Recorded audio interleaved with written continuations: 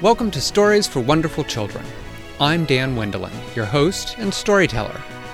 Years ago, I began recording the bedtime stories I told my children every night. Now, we would like to share those stories with you. I hope you enjoy my Stories for Wonderful Children.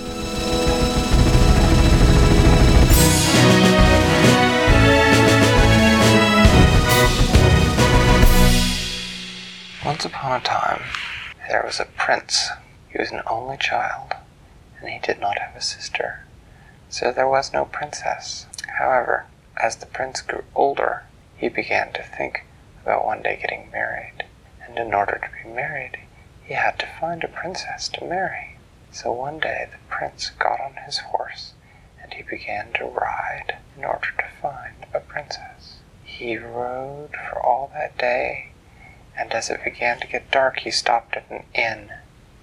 And at the inn, he had a meal of chicken and peas. He enjoyed it very much.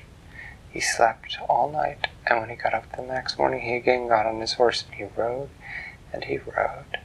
until he came to a castle. And there at the castle, he stopped and asked if there was a princess, because he was looking for a bride. And the king who lived in that castle said that they had had a princess, but that the princess had been kidnapped.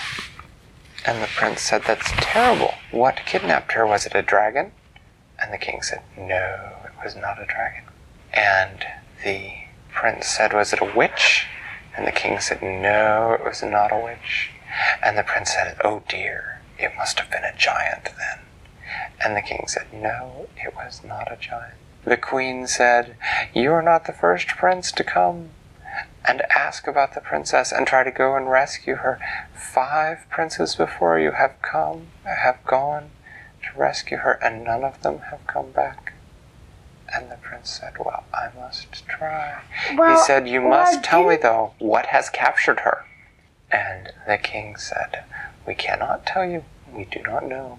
Whatever it is, its lair is in the mountains to the far north, where it is very cold." He said, "If you want to go there, we will draw you a map, but we first have a meal with us, because we expect to never see you again, and we would like you to have a great feast before you go to die in attempting to rescue our daughter." The prince said, "Well, that would be fine," because the day had gotten late, and he did not mind the idea of having a nice meal. And so they sat down in the palace ballroom, and they brought many dishes, but the prince, who had always thought it important to just eat just as much as he was hungry for, ate a little of the chicken, and a little of the turkey, and a little bit of the stuffing, and a little bit of the peanut butter dessert.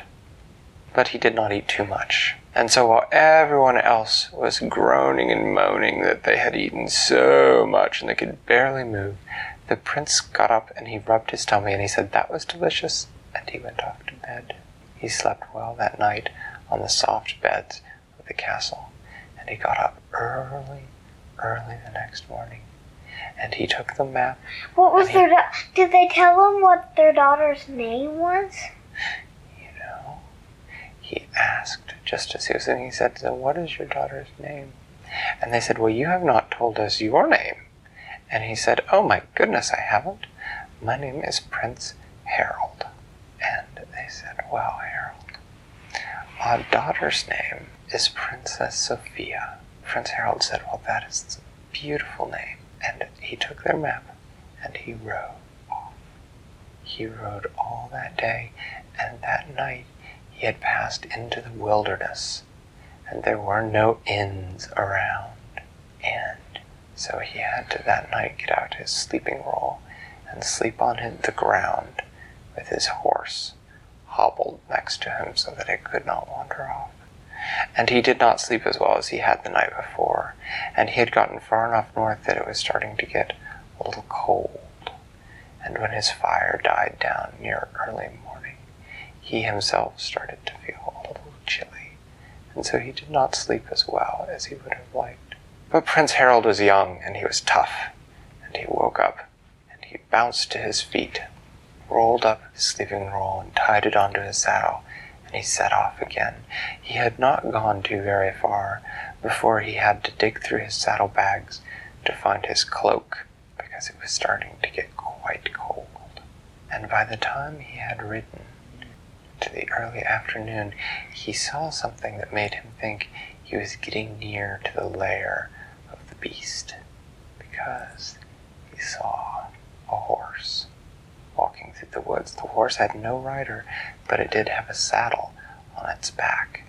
And the prince recognized the markings on the saddle as being the markings of the royal house of Duchesne. And he thought, that must have been one of the princes who came to rescue Princess Sophia. And so he continued to ride north, and he had checked his sword to make sure it slid easily from its sheath in case he encountered whatever it was that had kidnapped Princess Sophia. And just as he was approaching the base of the mountain, and as evening was starting to encroach, and twilight was starting to come and the shadows were getting long, he saw up ahead in the side of the mountain a glow.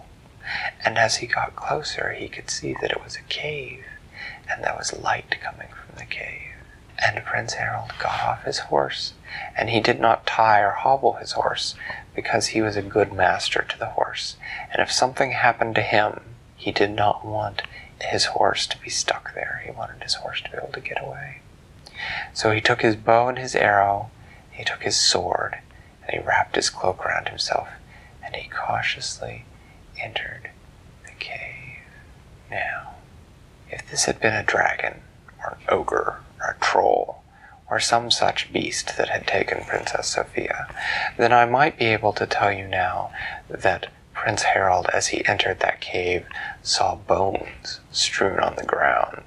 But no such beast had kidnapped Princess Sophia, and so there were no bones. There was just the cold, icy floor of the cave.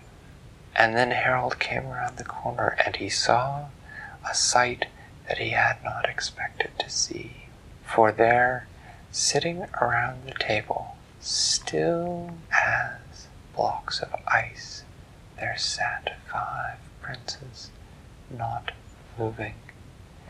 And at the head of the table, there sat Princess Sophia. He knew immediately that it was her, for she was surpassingly lovely. She had golden hair, and she had dark brown eyes, and she had skin the color of peaches when they are just beginning to ripen. But after they're not green anymore, when they're sort of a creamy color.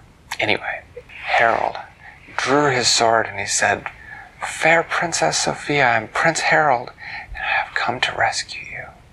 And she said, "Oh, good." She said, "These other princes tried to rescue me, but the beast caught them, and now they are imprisoned here, as I am." And she said, "But fortunately the beast is gone, so all you have to do is come and share this meal with me, and then I will be free and we can go together." And the prince looked, and there, next to Sophia, there was a plate, and on her plate and on his, there were bowls full of ice cream. It was the most delicious looking ice cream that Harold had ever seen. Harold was very fond of strawberries, and this ice cream was so creamy that where you had scooped it, there weren't even any little cracks. It was just smooth, and you could see big chunks of strawberry in it. And Princess Sophia said, "Come." And Harold said, "But we must escape. It may return any moment." And Princess Sophia said, "No, and I cannot leave without finishing my ice cream." And she took a big spoonful. Why can't she leave? And ate it. And Harold came and he stood next to her, and he thought, this is some strange enchantment. And he looked at the ice cream and he thought, that looks so good. And then he thought, but I'm really not hungry.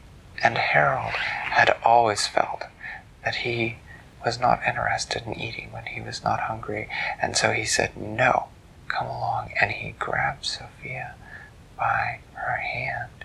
And as soon as he said no, there was a great roar from the entrance of the cave, and Prince Harold turned and he drew his sword, and there in the entrance of the cave was a great beast made entirely of ice cream.